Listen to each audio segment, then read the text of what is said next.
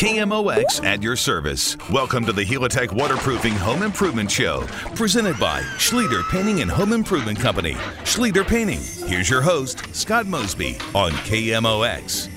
And good morning, good Saturday, good home improvement, good grief. It's another World Day upon us. Lots of news, all sorts of things. May we live in interesting times. Scott Mosby here on the microphone and the control board.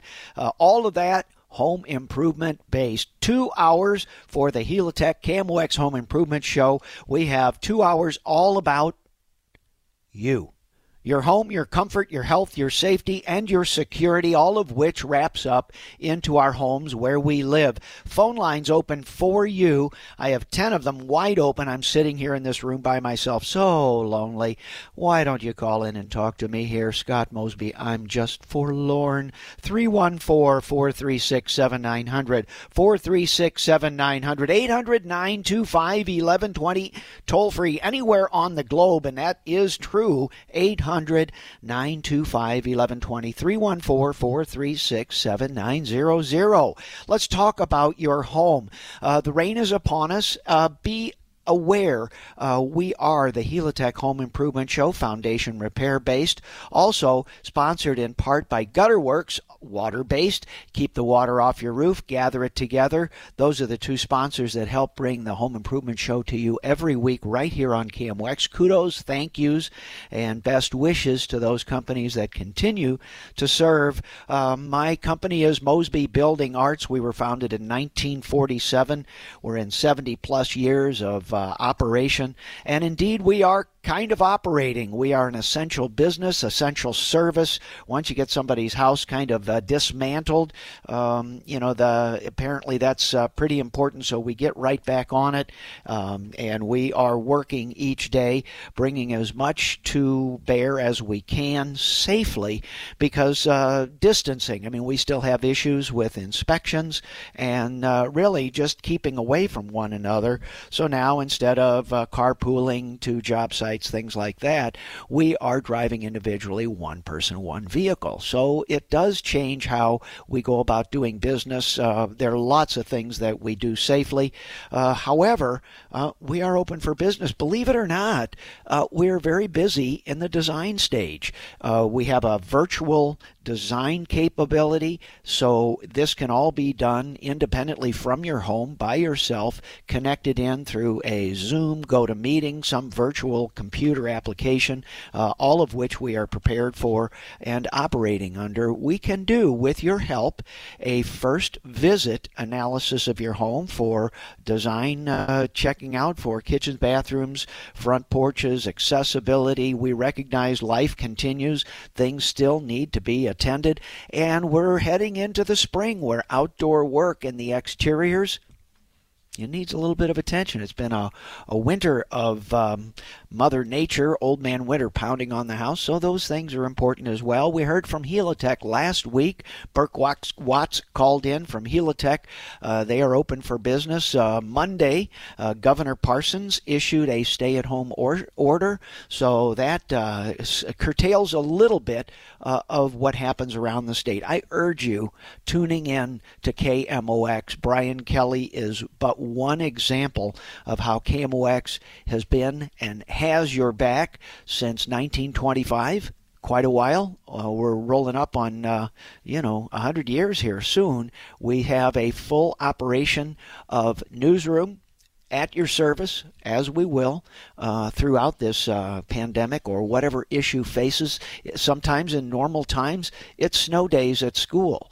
Other times, it's traffic problems around the town and the Midwest. We reach out 5 states for all of the service, and we at KMOX take this very seriously. I am very honored to be here. I don't even remember how many years. It's 23 plus years, and my commitment to you is to bring to you the best knowledge, the most experience, and the most accurate answers I can muster. Doesn't mean that I'm right all the time. It does mean that that I'm out there with my nose like a bloodhound looking for better answers, better science around the built environment, as we call it. So Mosby Building Arts is my company. We're licensed architects, and we have virtually a full design staff, and we're what's called business-wise vertically integrated. We have all those services.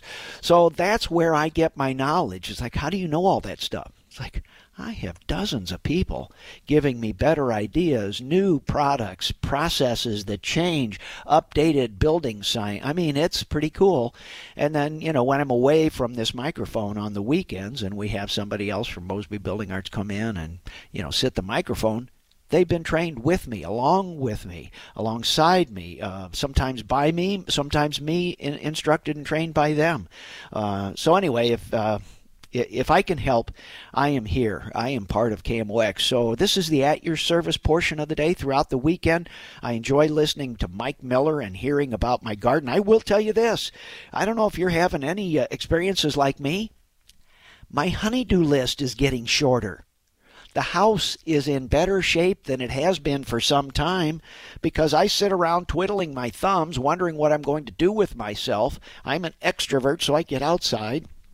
I'm fixing the low volt lights. I'm making lists on this and that and what things need attention when we get back into the summertime on, painting the outside, touch up this, doorbells that need to be replaced, all those sorts of small things that happen. 314-436-7900, 314-436-7900, toll free 800-925-1120.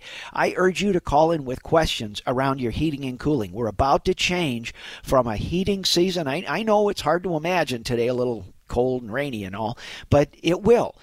Tuesday is going to be 80 degrees. What will you do then? I mean, who will you call if it doesn't work?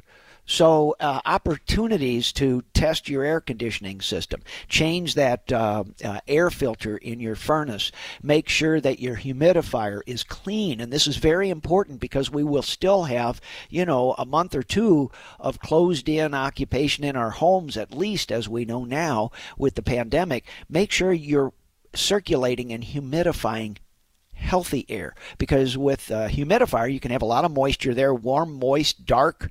Oh boy, that's a petri dish. So make sure you're cleaning out the mold, mildew, and anything that might be on the inside of that humidifier. It's a big deal. Change that element when the season turns. That's important as well.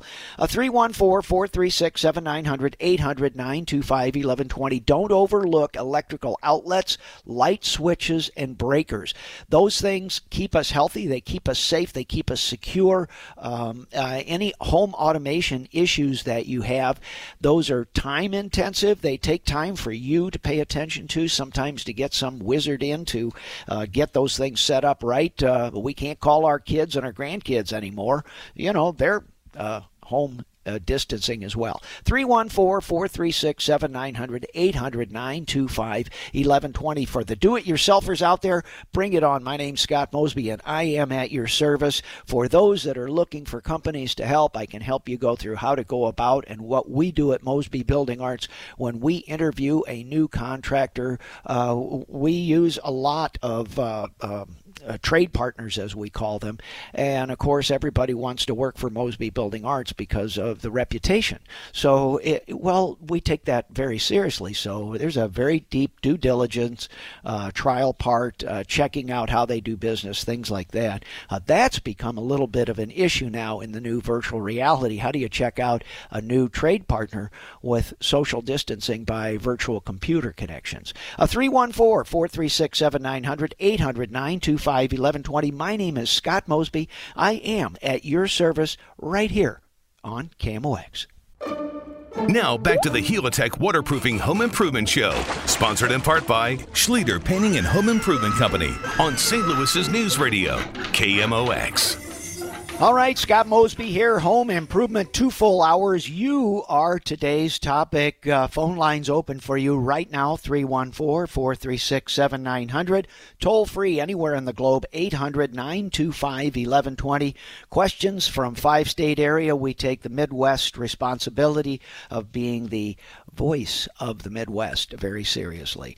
314-436-7900, 800-925-1120. In my opening, I referred to humidifiers. One lady called, wanted to know more about how to service a humidifier or what to pay attention to. Well, keep in mind, if you have a humidifier, it needs care and feeding.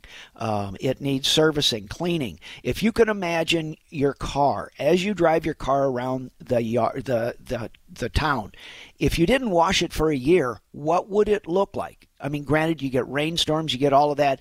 It still would be coated with all kinds of stuff. Now, think about the inside of your humidifier, whether it is a waterfall type or a wet media. It is wet, dark, and warm the whole winter. It needs to be cleaned just like a shower. What if you never cleaned your shower in a year? You can imagine. So my point being not about showers or cars. It's that anything with that set of circumstances just needs a little bit of care and feeding.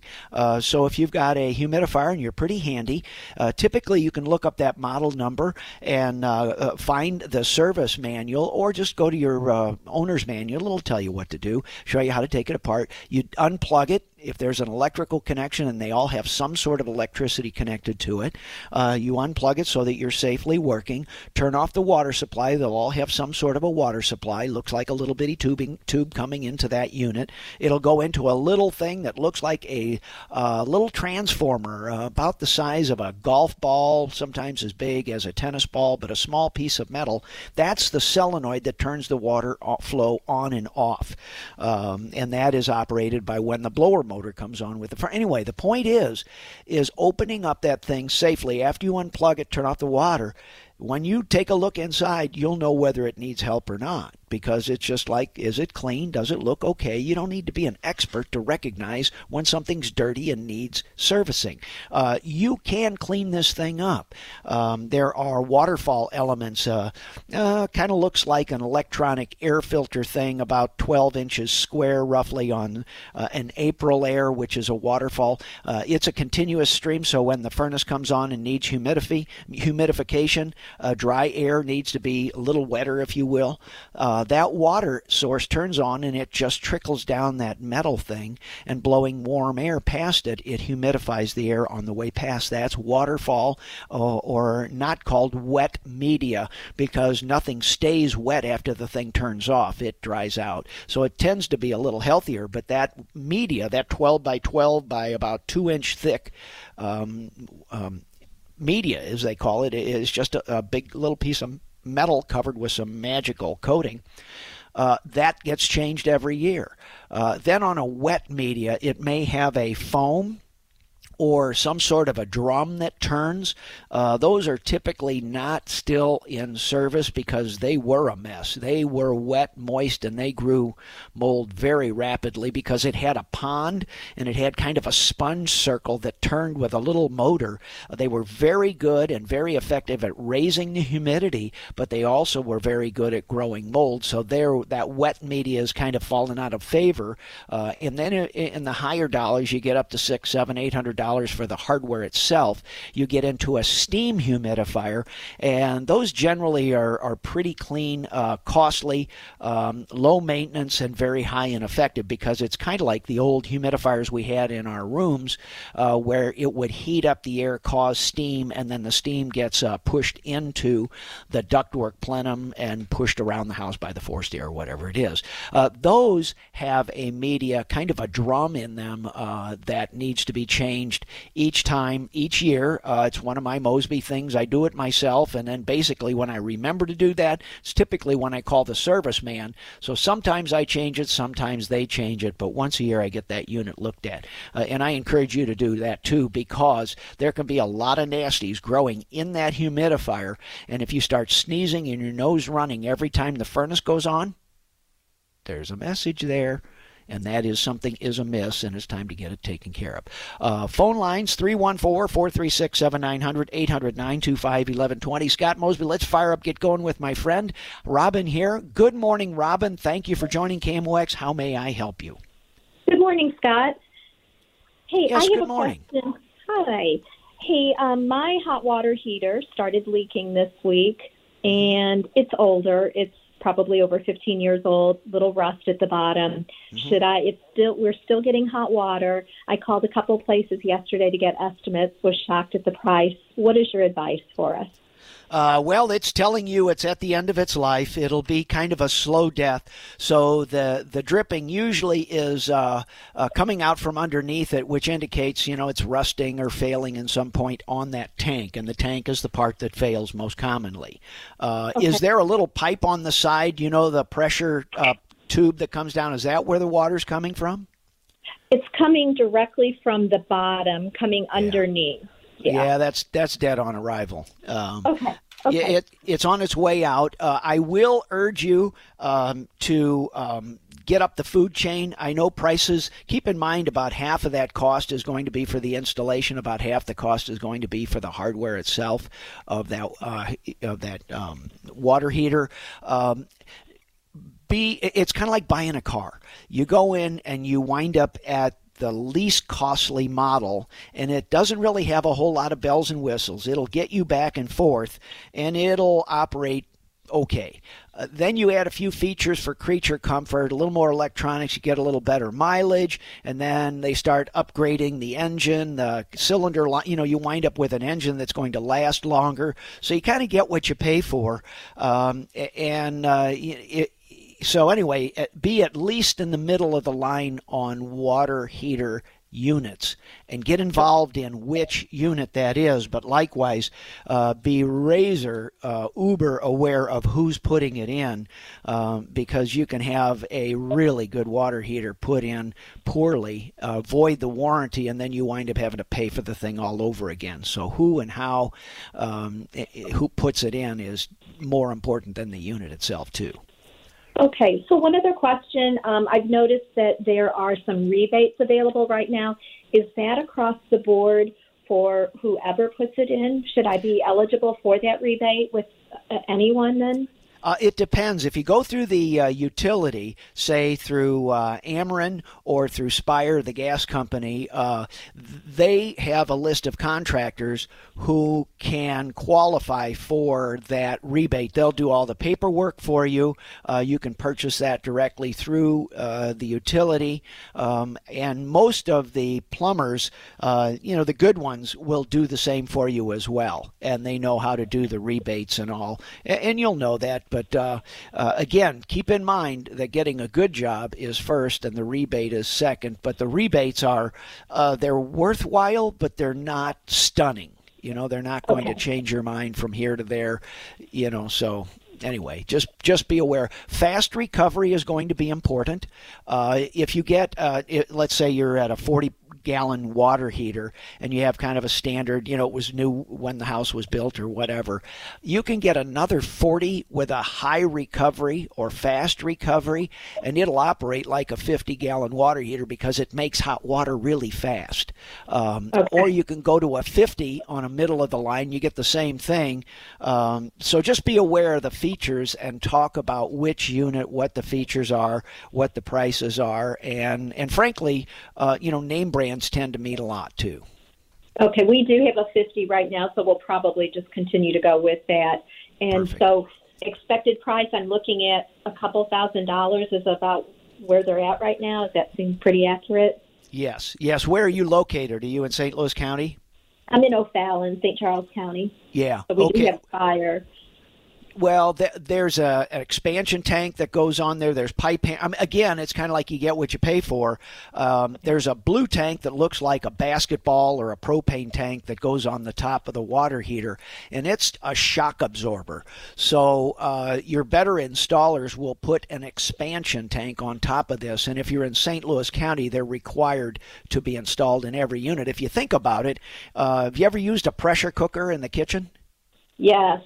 Your water heater is exactly that. So it is a steam generating hot appliance, and as the temperature goes up, so does the pressure, and how that pressure is managed is either powerfully good or powerfully bad, and that's the purpose for it. It's kind of a shock absorber that, just like on your car, you hit a bump and it absorbs that pressure. If you have a spike in the pressure in your hot water system, then that expansion tank is a bladder in there, and it just compresses the air and then brings it back instead of making your pipes go bang, bang, bang.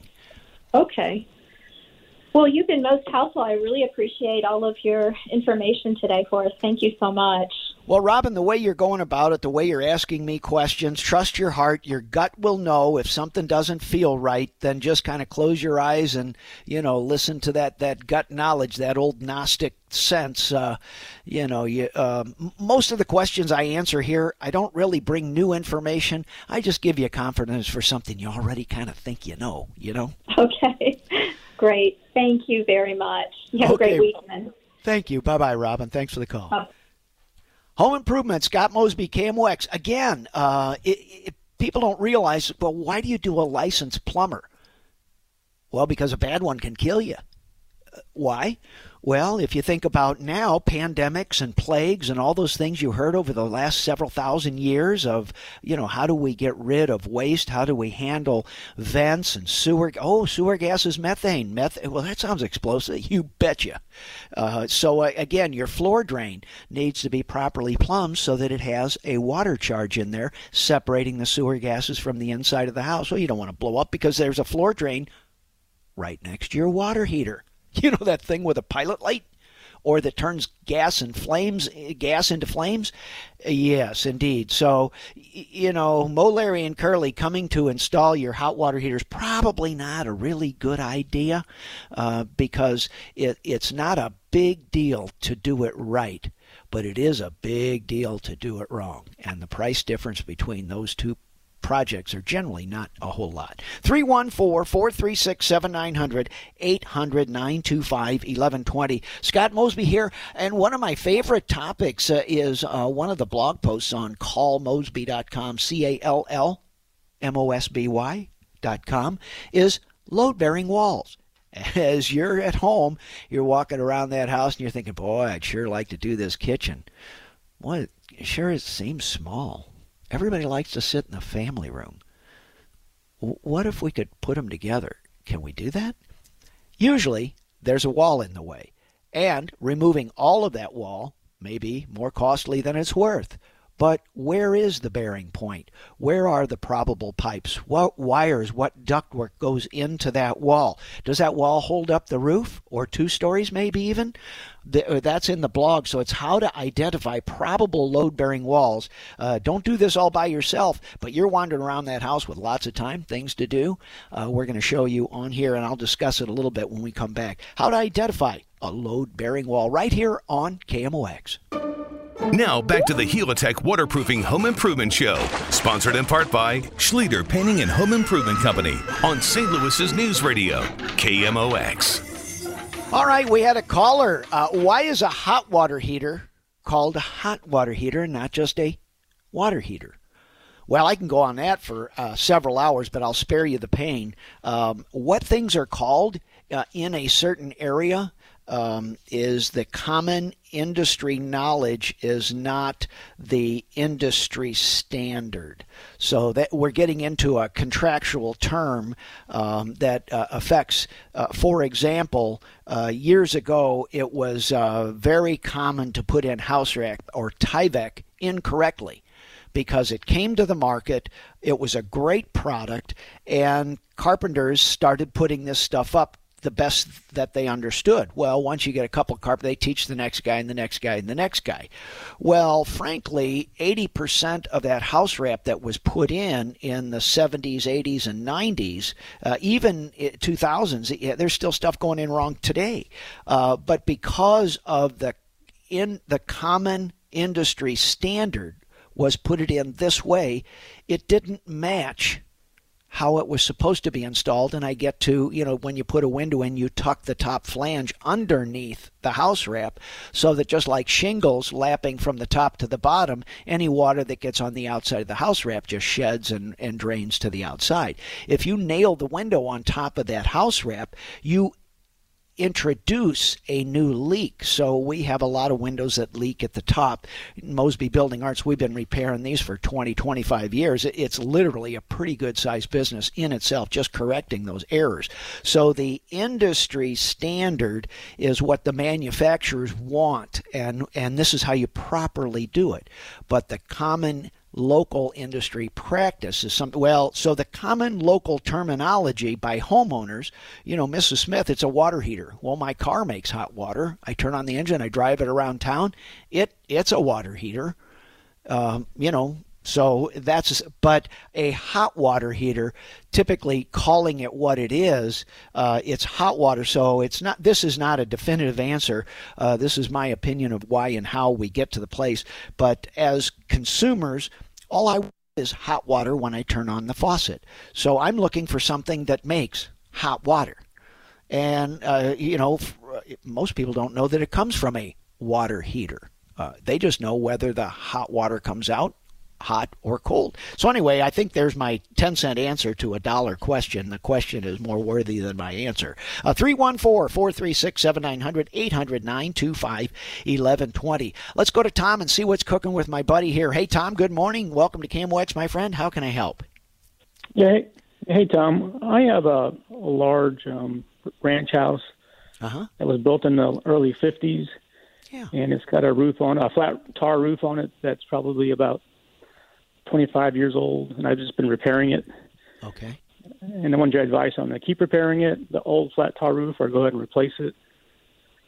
Flat roofs need to be recoated periodically. And when it's kind of like a paint. Think of a flat roof. It's a waterproof painted coating that goes on top of something.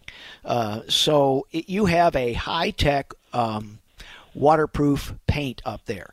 Well, paint doesn't last forever. And just, for example, when you have a new material and you paint it the first time, it may be 10 years before it needs another coat of paint because it has a pristine, brand new surface that got a really good primer and it's soaked in, and then it got a couple of good top coats, so everything was done right. So it lasts a long time. Then, 10 years later, it's time for the second coat. You put the second coat of paint on, hopefully you wash off all the dirt and the grime. Most painters just kind of start painting right over the dirt and the dust. So my point is every successive coating, every paint job that gets on top of the old is now painting the old paint, not painting the wood. So now you're coating the coating. And the coating is the part that degrades from ultraviolet light, the heat, the cold. In St. Louis, the thermal swing, the delta, you could have 150-degree black surface roof temperatures, and you could have a below 10-degree Fahrenheit. So you could have a 160-degree temperature swing between seasons. Holy smokes, the expansion and contraction of artificial coated materials with that swing just doesn't last long. So my point is you're now, if you haven't really done anything serious like big money on your flat roof for 15 years, you're there. It's time to start looking for a company that'll come in and change the insulation underneath it, the sloping, or you can have, just another coating on top of it. And all of this is related to your wallet. Do you have enough, shekels in your wallet to pull out and pay for another coating for but my point is if you're going to recoat it, don't expect it to last more than 2 or 3 years. You'll be back again. But if you wind up with a new roof, you're going to pay, 10 times that amount, but you get 10 years of, before you have to really pay attention to it again. So it's really about, do I start over and control it all, which costs the money, or do I just kind of give it, limp it along? It's like fixing your 10-year-old car. Same thing. So, Scott, are there new technologies to just put on top of that as opposed to ripping out what's there? Just put something, new technology on top? Oh, yeah. Well, they're old coating. Frankly, the liquid coatings, all the products that you can either liquid apply, membrane apply, are phenomenal. They are chemically superior products. The problem is you're painting rust. You're painting cancer. The highest quality paint cannot perform better than the substrate it's applied to. So if your substrate moves 160 degrees of back and forth, even your new product coating, you're painting the paint. You're putting a roof coating over the roof coating, and that roof coating is 15 years old. It's no longer pliable, supple, and movable. It cracks when it moves that much, and that new coating cracks with it. So the products, there are membranes, there are paint fluid applied membranes that are absolutely phenomenal. But if you have a bad substrate, which is the problem with a 15-year-old anything, you're putting good money over bad. That's the problem. Okay, makes sense. Thank you for your help. Yeah, it's a good question, Tom, and you do have some control over it, but keep in mind, once it fails, the failure-based learning on a roof is now you've destroyed thousands of dollars of something on the inside of your house, and now you're into, other things. So part of getting your roof, going for the gold and really getting a new roof membrane and substrate insulation sloped, all that stuff, and it's expensive. I promise it'll hurt, but doing it right matters because you're going to fix those failed parts. Tom, thanks for the call. 314-436-7900, 800-925-1120. Scott Mosby at your service right here on KMOX. Now back to the Helitech Waterproofing Home Improvement Show, sponsored in part by Schlieder Painting and Home Improvement Company on St. Louis's News Radio, KMOX. All right, Scott Mosby, Home Improvement. After the top of the hour, I'll get into the load-bearing wall explanation I promised. Right now, let's get to the phone lines and talk to Mark. Hey, Mark, good morning. How can I help you, my friend? Thank you for waiting here on KMOX. No problem. When you piqued my interest earlier when you talked about replacing your filters. Yes, sir. There are a wide variety of filters, from the more traditional cheap to the more expensive. And then you can buy even the 3-inch filters I've contemplated about putting into my furnace. And the last but not least would be is that there's an ozone, it's kind of like a black light. Your opinion on those topics? The UV light, a black light, if you will, started 10 years ago being offered residentially. They've been around for a long time. Basically, if you take a virus, bacteria, whatever, and you take it outside and you stick it in the sun, it just doesn't last very long. And it's the ultraviolet light and the sunlight that does that.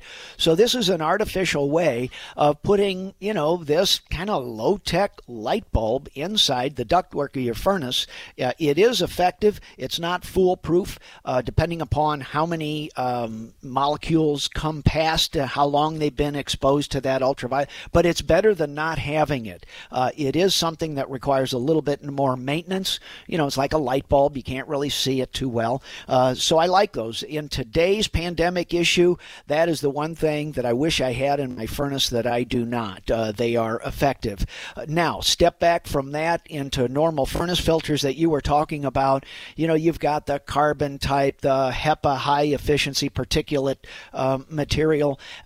And a good filter matters, but if you get such a HEPA, a high blockage filter, you can increase the resistance to the airflow that you make your furnace blower motor work too hard for too long. So I prefer, a good filter, but I don't, more is not always better. You can get too good and cause there's a consequence for every action. For every action, there's an equal reaction. So keep in mind that more is not always better. I do have and love the 4-inch wide, 3-inch, what's called the accordion. It looks like a corrugated box, so it has a lot more surface area. So instead of just having a flat filter that's a 1-inch thick media, this thing is much thicker, and instead of having 24-inch by 20, 4 square feet of area, that zigzag accordion corrugated box-looking filter material, I might wind up with 8 square feet, which does a better job without blocking the airflow. So you kind of get what you pay for. I like the thicker elements. I do like the ultraviolet lights, and you pretty much can figure this out on your own. I appreciate that. I think I was kind of going in the direction of the bigger filters and the UV light. And is it expensive to put that UV light in? Not really. Basically it's a fluorescent light fixture that's been tested, so you're paying as much for the research and development as you are for the product itself.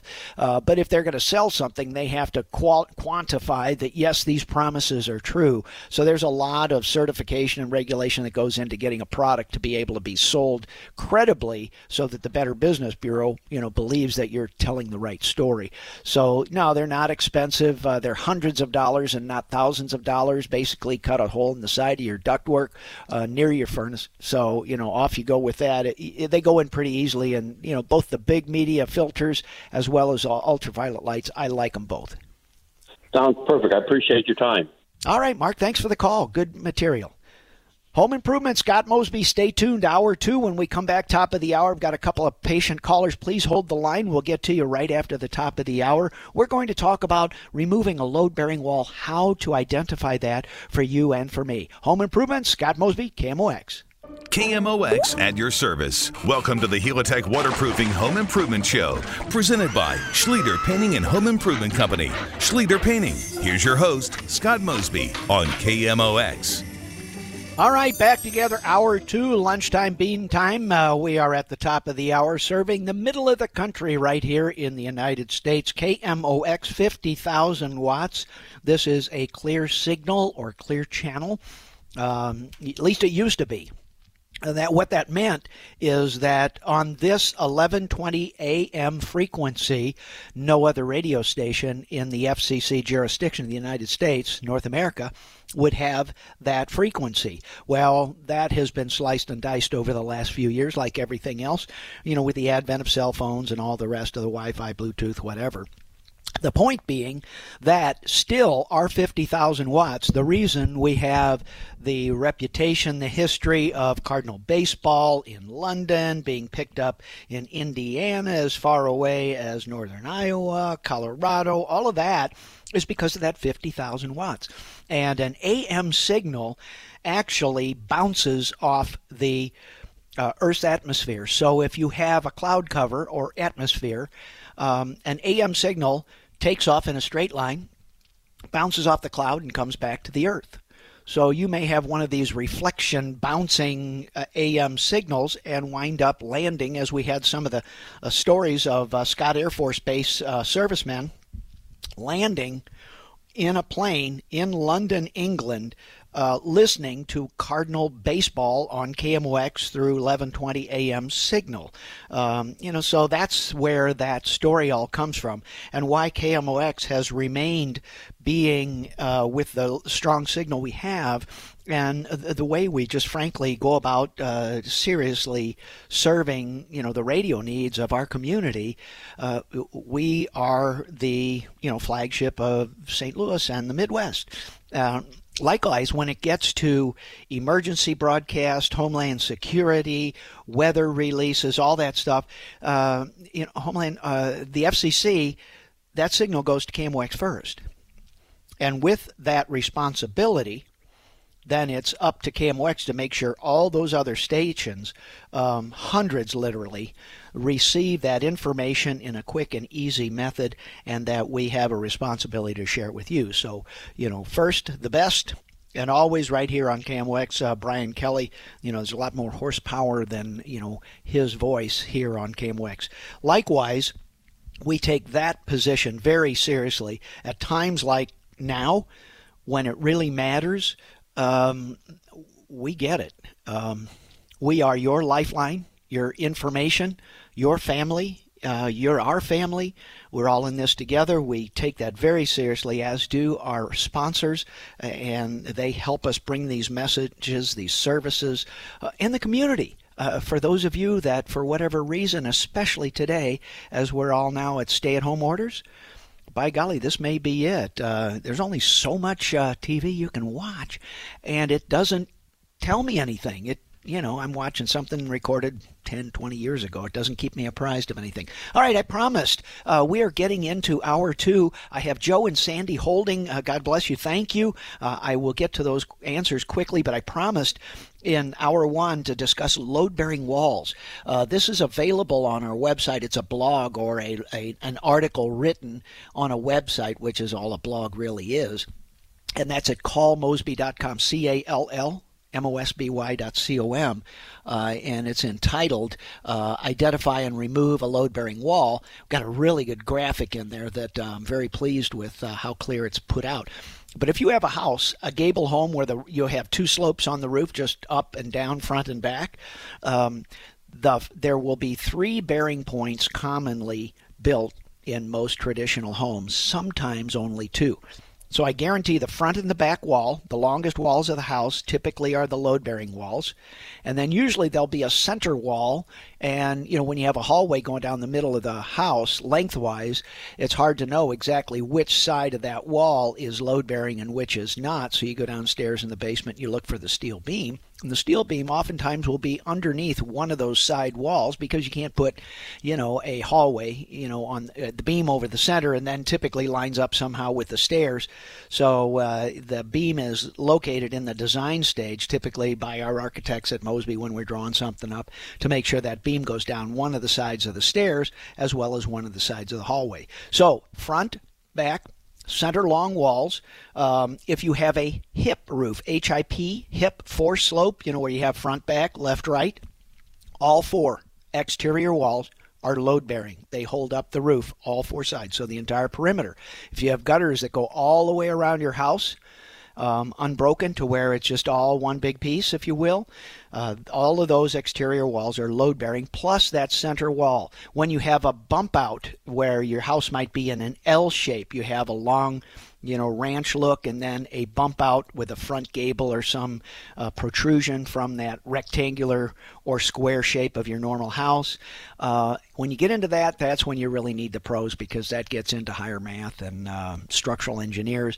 That's why we at Mosby Building Arts have licensed architects who train all of our framing crews, our carpenters, all of that. But there's a really good point. And the reason this is important to you, because where you're sitting at home and you're looking at your bathroom, your kitchen, your bedroom, knowing whether it's a load-bearing wall or not can help you think through whether, would I be willing to take that out? Would that be enough of a change that I wouldn't want to move? Can I just stay here in this home if I just get rid of that wall? And trust me, it is far more economical to stay where you are and fix up what you have rather than paying the moving costs, refurnishing, all those issues that go along with that. So anyway, take a look at the callmosby.com website. The article I'm referring to is Identify and Remove a Load-Bearing Wall. It helps you do your homework for you and your spouse, your family, of would I be willing to do this? And keep in mind that really from our point of view at Mosby Building Arts, structures and loads are very easy. Those are nothing more than how much of the wall do I want to take out, where are the bearing points, and then what kind of beam, how big is that beam that goes in. So that's the easy part. And actually, it's pretty affordable to do that. What's expensive is when there's ductwork in there, a plumbing pipe, a gas line, a bunch of wires. It's all the ancillary, the peripheral costs, things that go through that wall, that when you remove that wall, now you own the solution to reducting all of that heating and cooling, typically to a second floor bedroom that's already underserved. Or how do I get the wires in? Wires are pretty easy to restring and go around the corner, but then you get into plumbing and you might get into drain stacks, drain, waste, and vent pipes that come down that carry liquid. You can't run those pipes up and down the hill. They all have to be gravity drained and properly put in with, slopes and such. So anyway, it's not the load bearing part that's hard to handle. It's the ancillary peripheral costs of all the stuff that's inside a wall. Anyway, we can talk about that and more right here on KMOX 314-436-7900, 436-7900, 800-925-1120. Let's go to Joe and see what's cooking here. Joe, you've been very patient. Thanks for waiting. Scott Mosby here. How can I help you, sir? Well, thank you, and God bless you, sir. I live in a rural area. And I bought this house new about a little over 50 years ago and had a well. About 10 years ago, we had rural water come through, and many of us hitched on. Many used the same plumber.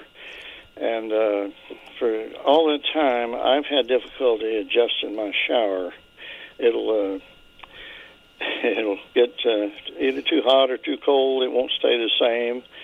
And he concentrated on that, and we put a new shower head on, and he never was able to get it fixed. And finally, he's kind of pleaded, ignorance, and said he didn't know how to fix it. But you turn it on after it hasn't run for a while. You turn it on the cold water, and it'll run through a cycle of getting real hot. Mm-hmm. And I mean hot. It's just as hot as hot water. Yeah. And then it'll go through that cycle, and then it'll get cold and run cold. But then after I had a shower and wiped the walls down and everything, and maybe shaving or something, a couple of minutes later, the thing will start dripping again. And it'll run through a little cycle of dripping. And I wonder, by the way, I had a new water heater put in when I hitched on to the what I call city water. Right.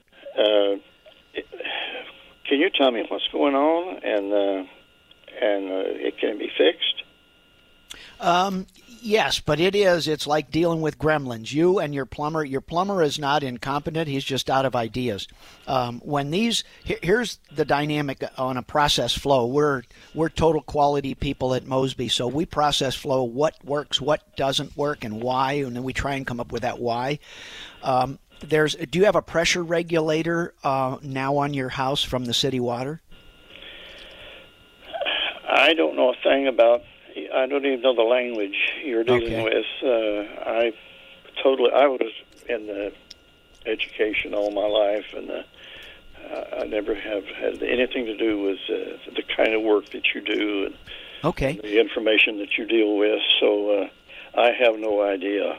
Okay, Joe, when your water comes into the house and you have a shut-off right there to turn the water on and off to the house, is there a contraption, a big piece of metal, about 8 inches and round, and within a couple of feet of that turn off there? So usually you're staring right at it when you turn the water on or off. I don't know. Can you still hear me? Yeah, sure can. I'm walking out to look at the system. Yeah. And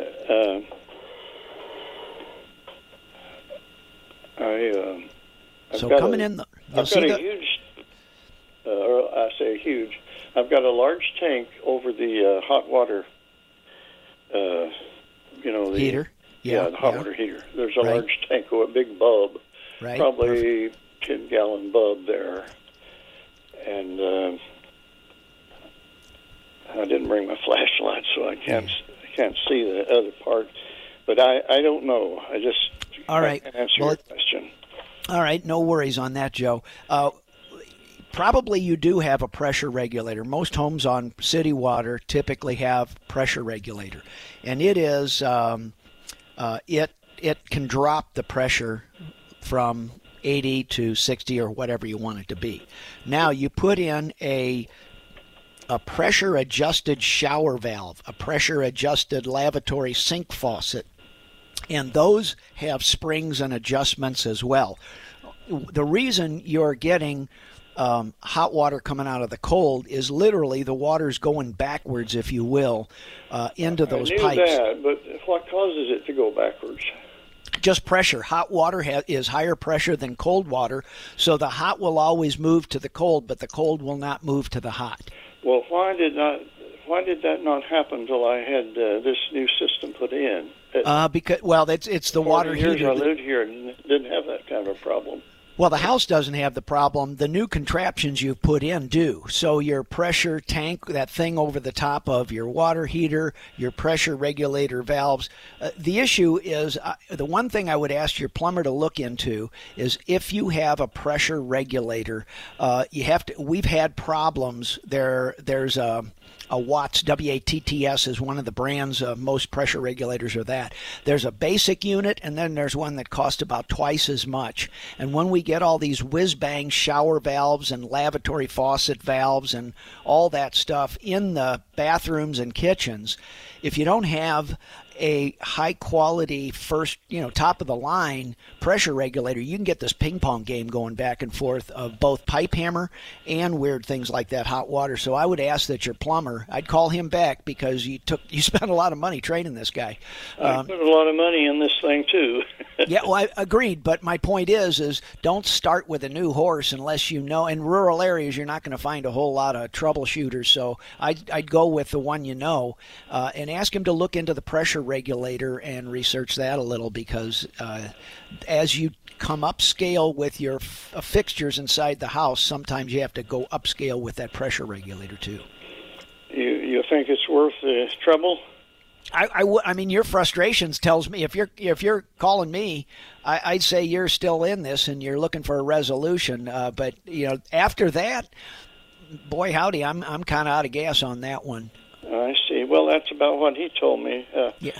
He was out a time or two after I complained about it, and he finally just gave up on it. So I've been living with it for about 10 years. Yeah. And, this is not one plumbing. Other question I want to ask you: what in the world causes a big pop in these refrigerators? Sounds like a little 410 going off. Oh, boy, I knew that answer. The pop. I'll tell you what. We'll ask that to the listeners. What makes a pop in the refrigerator? I've heard it before. I've known that answer for the life of me. Joe, I just can't pull it out right now, but I'll bet we've got a listener that'll tell us that soon. Stay tuned. Thank you very much for your trouble, and God bless. All right. Thanks, Joe. Good luck. It's going to be a continued bumpy ride on finding that hot water issue. All right, folks. Scott Mosby, KMOX, will be right back for more after this. All right, back together. Scott Mosby, Home Improvement. Phone lines wide open just for you. 314-436-7900, 314-436-7900, and 800-925-1120, 800-925-1120. We talked about removing a load-bearing wall.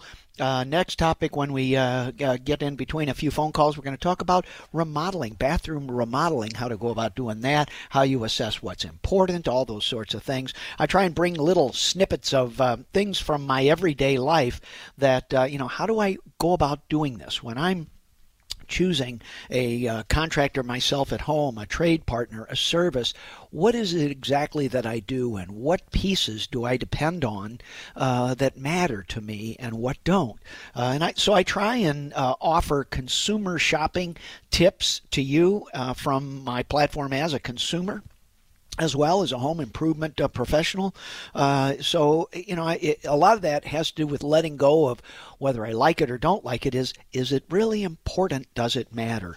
We had a phone call from probably a pretty knowledgeable somebody for Joe's hot water issue. So, Joe, if you're listening, this particular listener, probably a plumber or irrigation person, offers a backflow preventer. It allows the water to flow one direction and not back the other.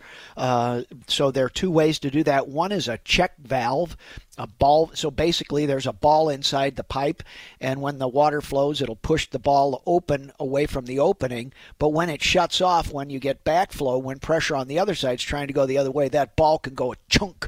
Whereas a backflow preventer is a little more high tech, and it's not quite so noisy and banging, but a backflow preventer is another thing. So also pressure regulator and a backflow preventer might be words that you discuss with your plumber.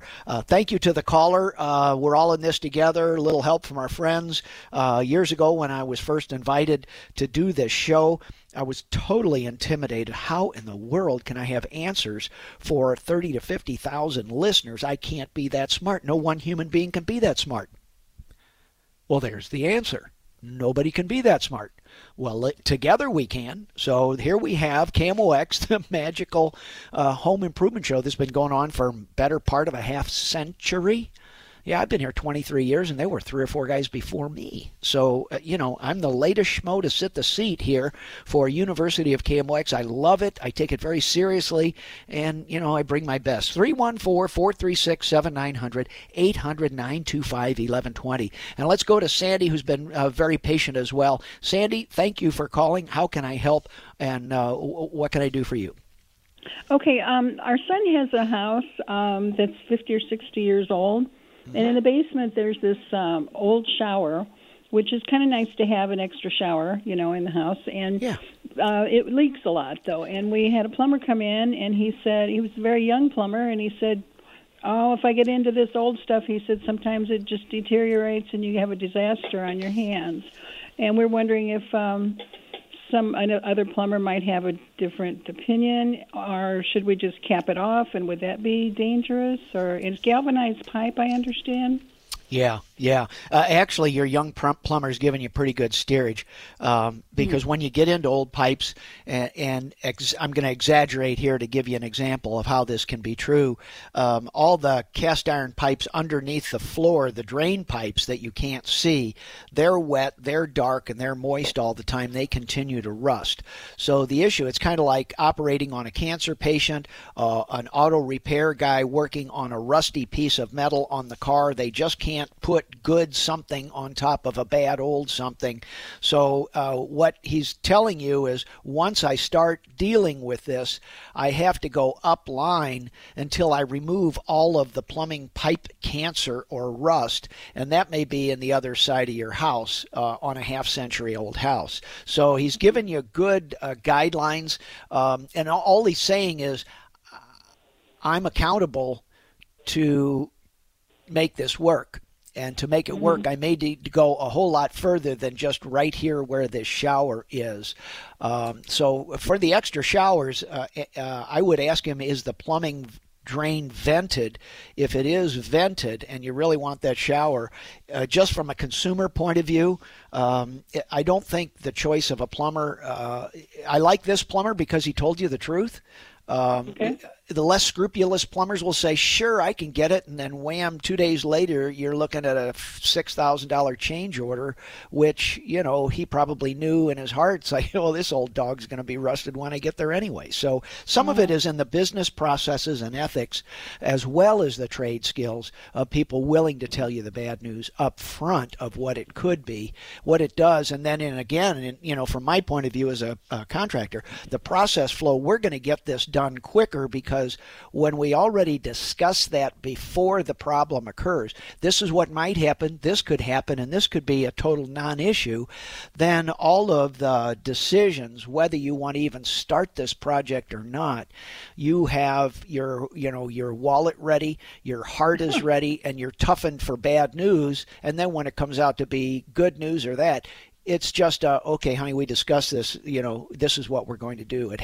This is helping the consumer make a clean, clear, and unpressured decision in the business process of this plumber, I think. Okay. Well, would it be dangerous to just cap the thing off? No. And put a cap on it, and it would quit leaking, and then we could just, do with that and not have the shower? Yeah, what's leaking here? Take me through that, Sandy. What actually is leaking, dripping, and how do you see it?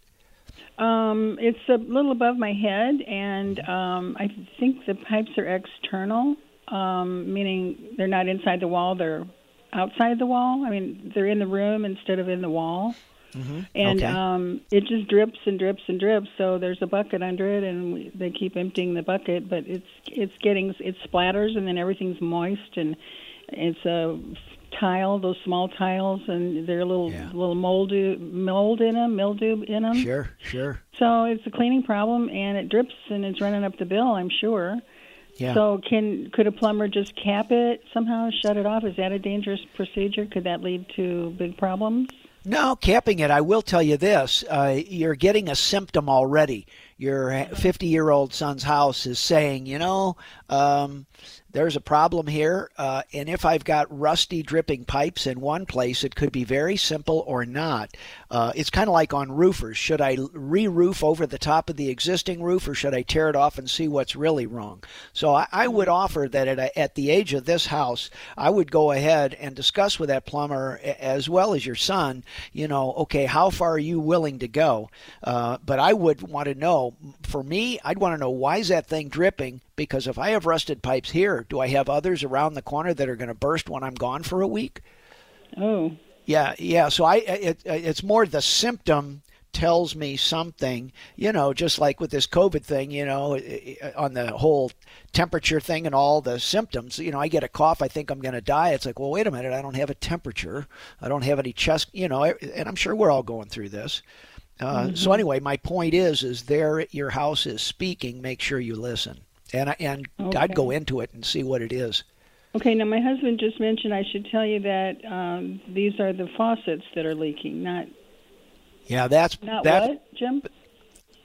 Not the pipes. Not the pipes, it's the faucets. Boy, that's an inexpensive thing. I would be prepared... Personally, I would change those faucets and go into it being planned, plan on doing that from the get-go, really. And you're saying then that might be a simple solution? It's not going to back up into the wall if we take the faucets off and try and replace them? Yeah, well, not necessarily, because those faucets are screwed to those old pipes. But, generally when you have problems like that, the plumbers that are smart enough to tell you about rusty pipes generally know how to deal with them. And those are the guys you want to go to battle with. So, I would, frankly, young plumber or not, whoever this guy is that told you the straight scoop, I'd be willing to do that. But it could be very simple, just changing the faucets. My opinion, the faucets leak and the pipes are okay. What the plumber's telling you is the connection to that faucet may be so rusted together, I may not be able to unscrew it without damaging the pipes. I may have to saw the pipe to get that faucet off and then replumb pipes for, 6-8 feet to get it back to the faucet. You follow me there? 6 or 8 feet, you mean into the wall? Yeah, outside. He doesn't know what he's getting into. The issue, yeah. What would you do then? Would you risk trying to replace the faucets or just let it drip?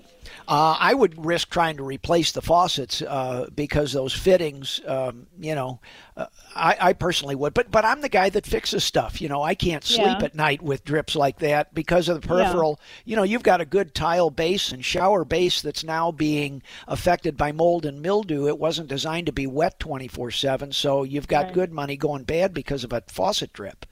Well, it drips into the bucket and it kind of splatters and then it dries and then it's wet again, when it drips again. So it's off and on.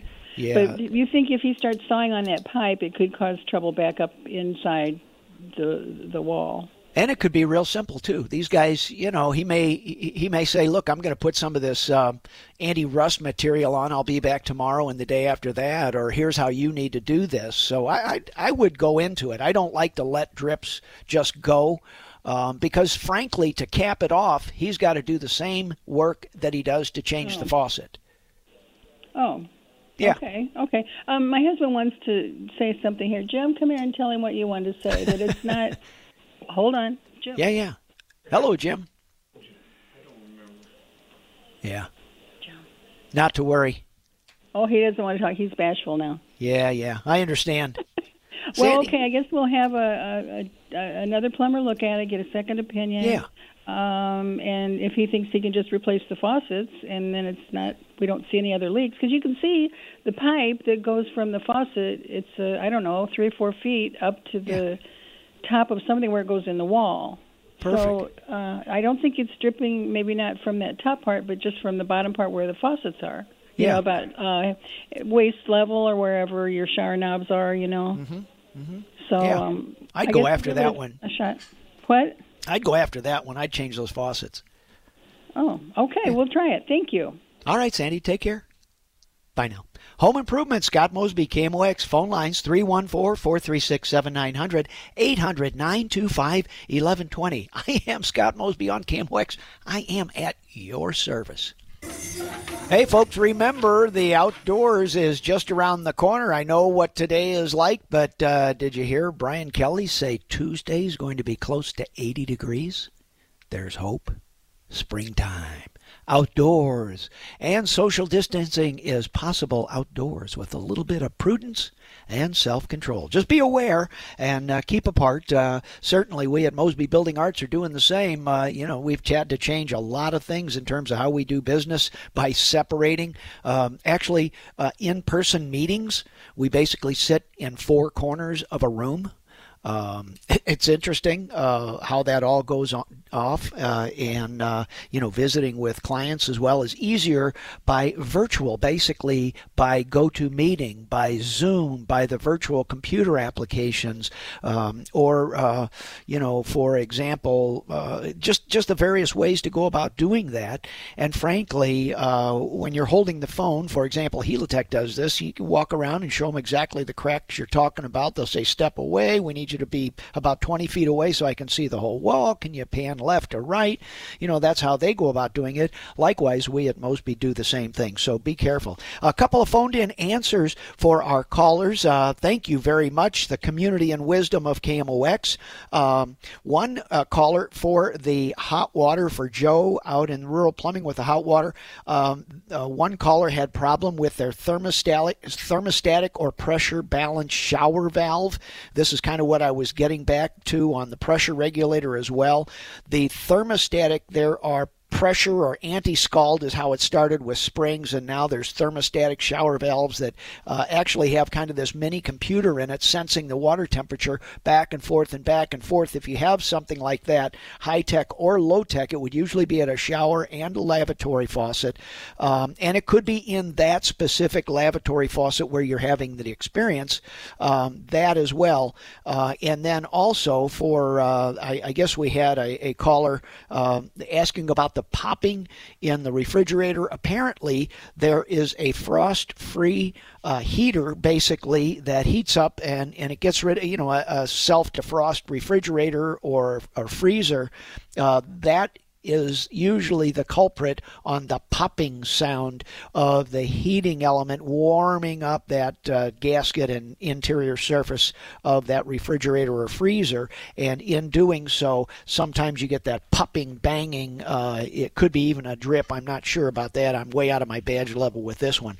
But the message is, number one, for Joe and his hot water, thermostatic shower valve. The valve could be it. I do know for a fact at Mosby we have had that situation where we actually changed the exact shower valve 3 times, and it was the third one that did the charm.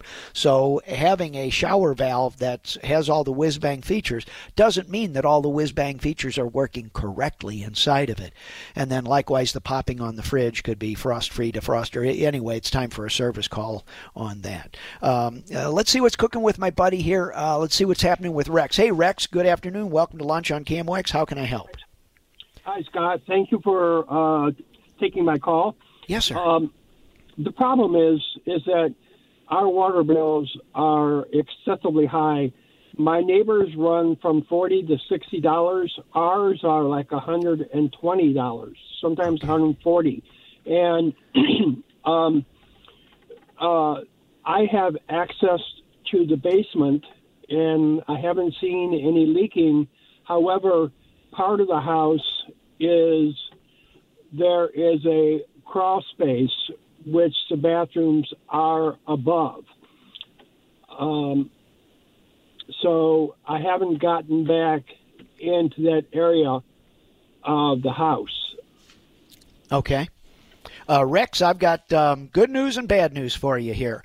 I've been involved in this a little bit, frankly, more than I'd like over the last 35 years. And then being the guy on KMOX, I wind up being involved in a lot of these what to, how to, why to. I have been involved in a situation where the water meter was the culprit. And that's going to be a real tough thing because Missouri American or the water company is not going to be quick to accept or even research that. But I've been involved where a water meter will measure flow of water going forward. So when water comes into your house, so the water company turns up the pressure in the morning when everybody gets up to take showers, flush toilets, and cook breakfast and all. So the pressure moves the water past the meter. Well, then the water, even though you're not using water, that water goes backwards. And then the next time the pressure goes up, it moves forward. But the water meter doesn't turn backwards, so it only measures a one-way direction in the water flow. So I've been involved where we could not find a leak. We dug up, we looked up. I mean, we looked for every body buried in the house and could find nothing. We had 2 or 3 different plumbers. We had our on-staff plumber as well.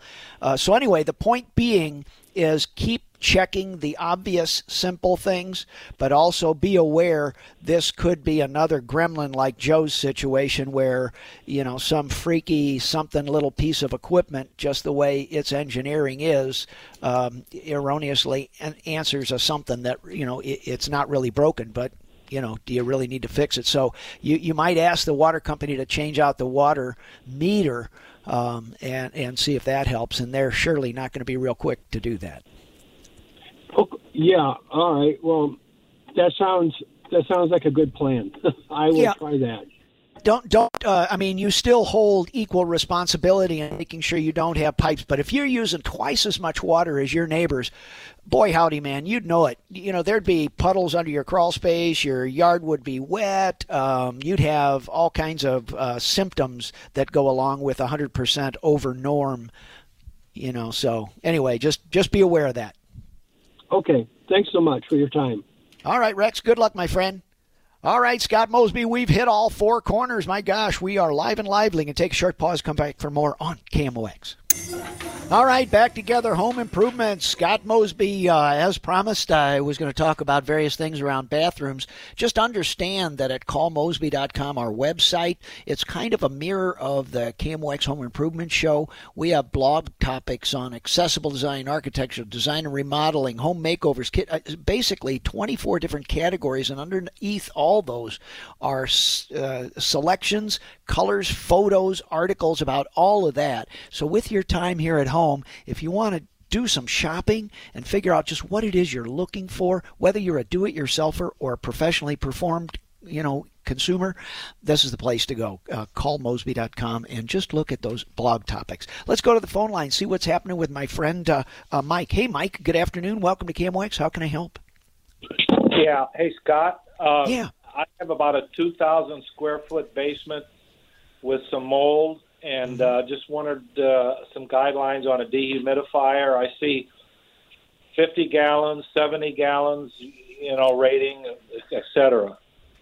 Yeah, Mike, you're going to need, on a 2,000 square foot basement, you're going to need more than one dehumidifier. The problem is going to be how to drain it, or you're going to have to keep emptying those buckets, 50 quart and bigger, but you're going to need some box fans to move that air. So not only do you have humidity in the basement, you need to move the air past those dehumidifiers so that they get an opportunity to dry out that air and all of it in the basement. So you need to blow that stuff around like a big mix master in a kitchen, and then 1 or 2 dehumidifiers far apart, both draining continuously to a floor drain if you can do it.